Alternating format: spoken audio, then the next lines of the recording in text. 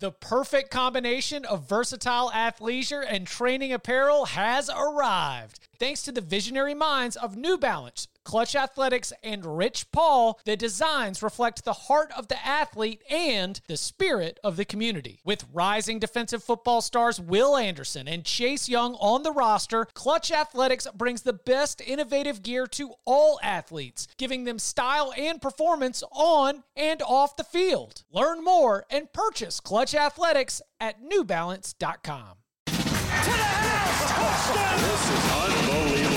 Welcome back to the Cover 3 podcast with your hosts, Danny Cannell, Chip Patterson, Barton Simmons, and Tom Fernelli. It's your call for the best college football coverage, from National Signing Day to the National Championship and everything in between.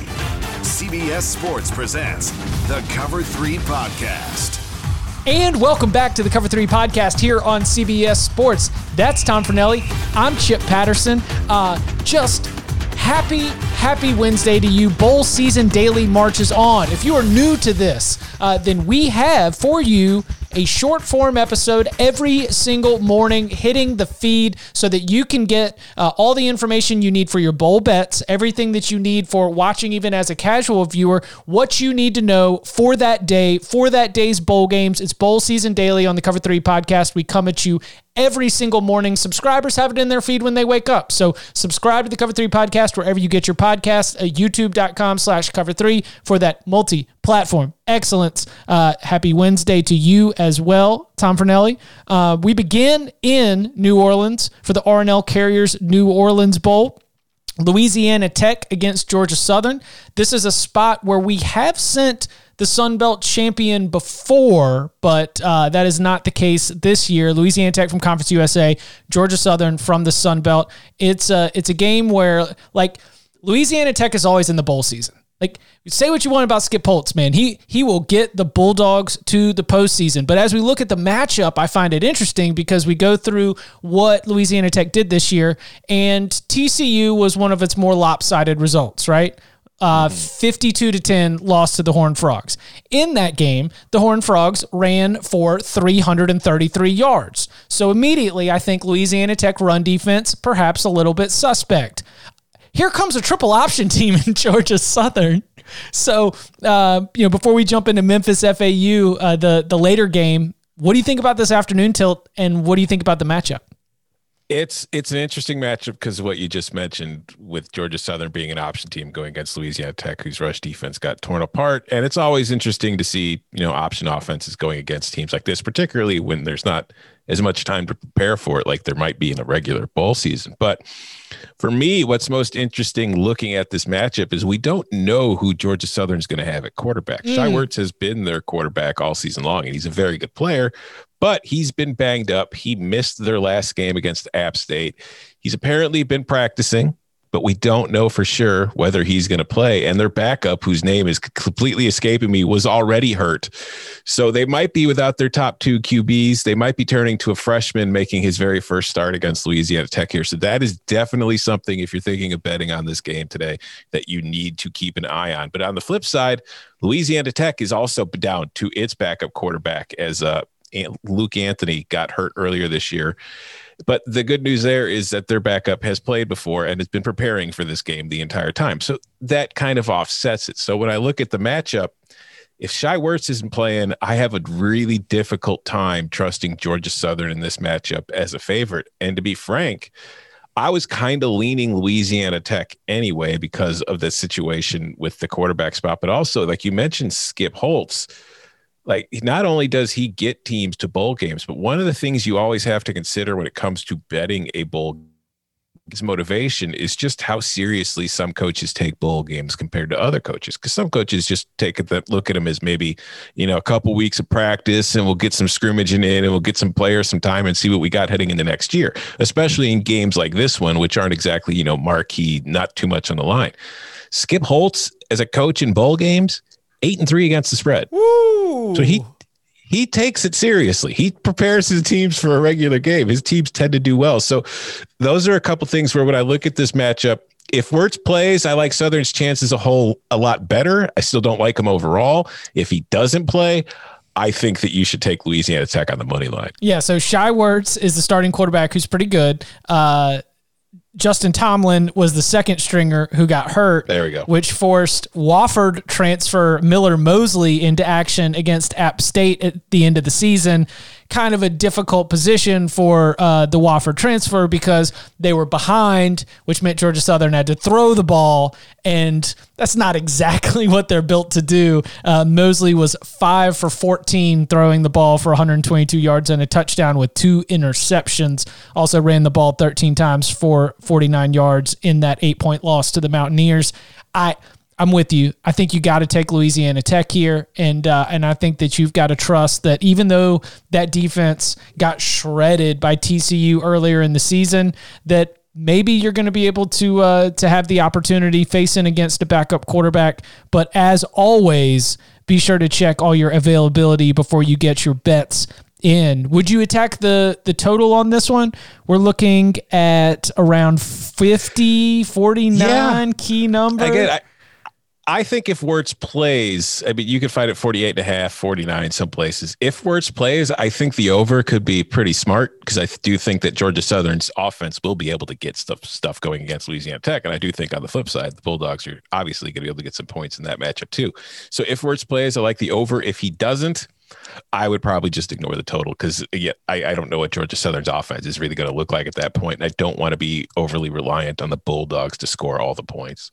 Good call. That's a 3 p.m. kickoff from the Mercedes-Benz Superdome in New Orleans, the R&L Carriers, New Orleans Bowl, Louisiana Tech, and Georgia Southern.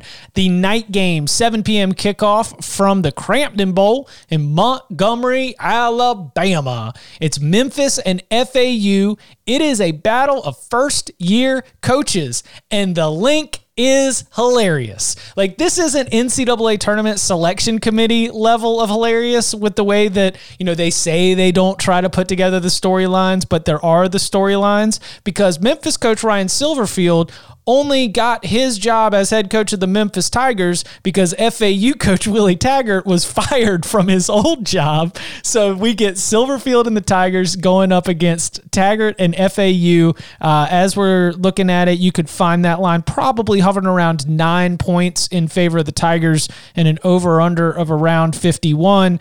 Outside of the outside of the head coaching storylines here, we've got a Memphis team that, like, the good from Memphis is you beat UCF. I feel like that was just sort of like one thing that Memphis can really hang its hat on. They had a 13-game losing streak to the Knights. And, hey, Brady White's playing, right? He's got to be.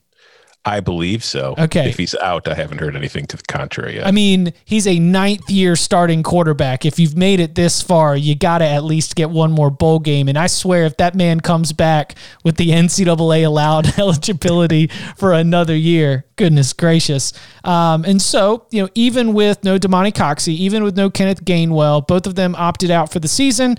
The offense still found ways to click a little bit with Brady White at the helm. FAU, let's see, kind of a defensive team on the sneak, even though Willie Taggart was like obviously an offensive coordinator for Jim Harbaugh and maybe even for Jack Harbaugh too. But, offensive minded, we sort of put him in that tree. But I kind of thought that the reason the Owls were successful was because of the other side of the ball this year.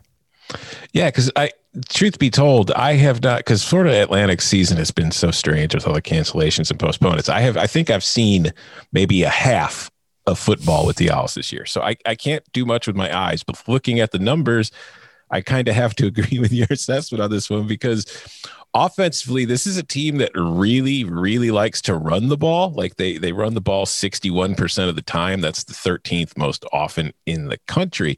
It's just when you look at success rate, they're not particularly good at it. Like they rank in the bottom third of teams in success rate rushing. And that's the same thing with Memphis, who they are more of a passing team this year. At least they have been, but they have not been a very good rushing team either. And both of these defenses, kind of to the contrary of what you think, especially with what we've seen from Memphis in recent years and in FAU in recent years, have both been very good defensively against the run. So I look at this matchup and I see that's kind of what FAU thinks its strength is, although it's not, going against what is Memphis's defensive strength in being able to stop the run. And I don't know if the Owls are good enough in the passing game to really attack this Memphis defense in the kind of way that they would have to. And if Brady White is playing, I do think that the Tigers can get some points on the Owls. So I look at this matchup, and frankly, it's nothing against the Owls, who's, like I said, their season's kind of stopped and started, and it's been really hard for them to get a really read or any kind of rhythm going this year.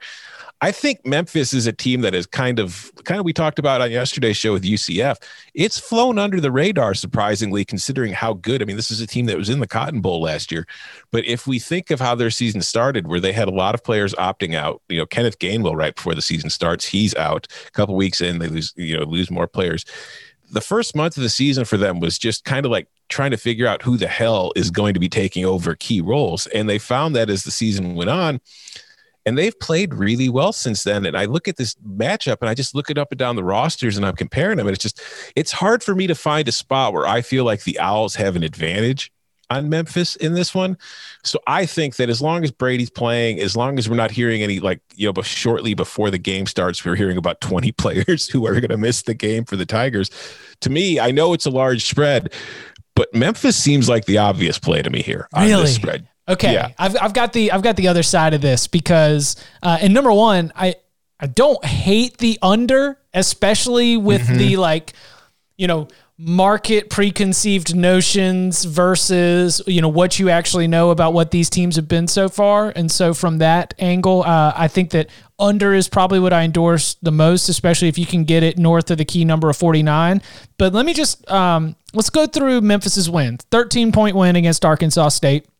That is the first result of the season. But then it's a 1-point win against UCF, 12-point win against Temple, but that is a 1-win Temple team. Very bad Temple team this year. 1-point win against my beloved USF Bulls. They blew out Stephen F. Austin, stone cold, but that's a FCS thing. I'll throw it out. A 3-point win against Navy and a 3-point win against Houston.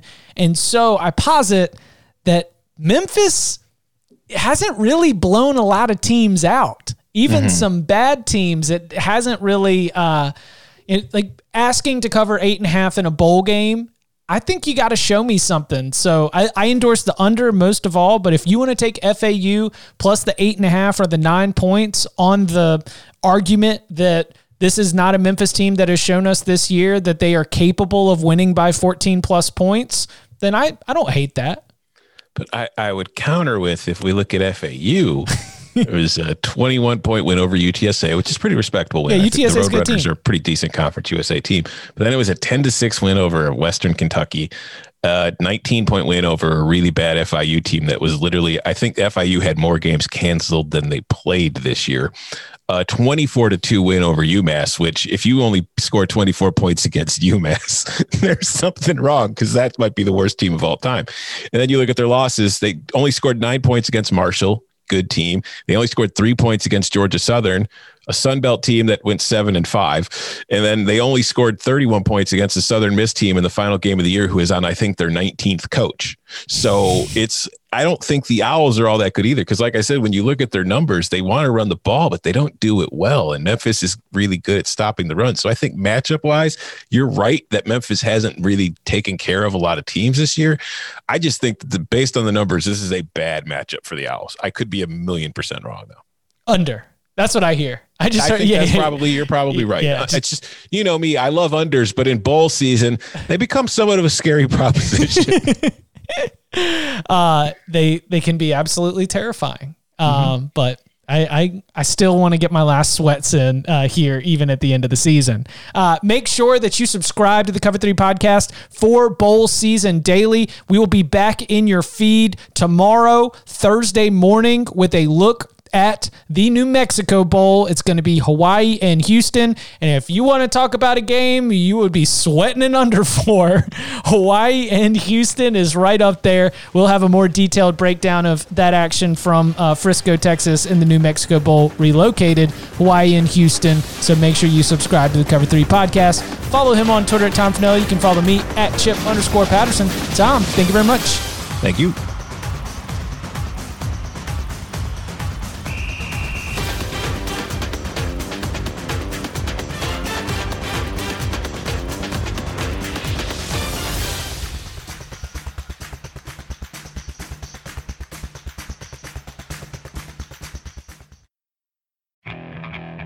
Okay, picture this. It's Friday afternoon when a thought hits you. I can waste another weekend doing the same old whatever, or I can conquer it. I can hop into my all-new Hyundai Santa Fe and hit the road. Any road. The steeper the better. Because my all-new Santa Fe is available with H-Track all-wheel drive, so I can hit the trail without a worry in the world. Heck, with 3 rows and best-in-class rear cargo space, I can pack the whole family in with all our gear. We've got available dual wireless charging for our phones, so we'll never lose touch with civilization, and we won't lose touch with the primordial power of Mother Earth. So which is it? Waste the weekend or do something a little more epic? And conquer it in the all-new Hyundai Santa Fe. Visit HyundaiUSA.com or call 562-314-4603 for more details. Hyundai, there's joy in every journey.